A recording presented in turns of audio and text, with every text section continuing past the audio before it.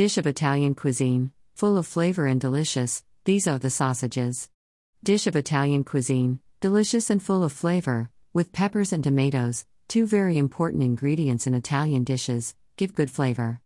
This sausage dish is much loved by Italians in other countries.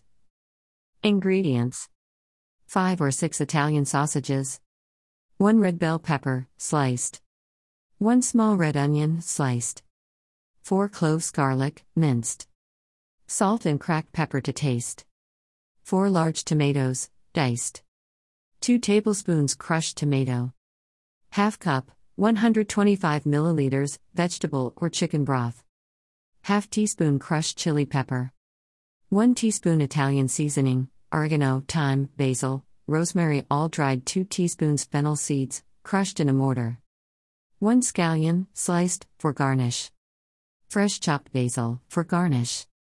Instructions: 1. Heat a bit of oil in a large skillet over medium heat. Add sausages and cook until browned on all sides. You can add 1/4 cup, 60 milliliters, of water so they don't blacken and stick to the pan. When the sausages are almost cooked, transfer to a cutting board. You do not need to cook it through at this point. 2. In the same skillet, remove water but keep the brown bits. Add 1 tablespoon oil and sauté onions with crushed fennel seeds, crushed chili pepper flakes, and Italian seasoning. Add the garlic, ground tomato, and sauté for 1 or 2 minutes, stirring constantly. Then add bell pepper and diced tomatoes and cook until vegetables are crisp tender. Stir in broth and cook for another minute or so.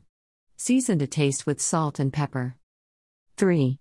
Slice sausage into 1/4 or ½ pieces or leave complete, at your pleasure, and add back to the skillet with other ingredients. Cook for 5 to 10 minutes, until sausage is cooked through and sauce is thickened. 4. Adjust seasoning, garnish with basil, chopped scallion.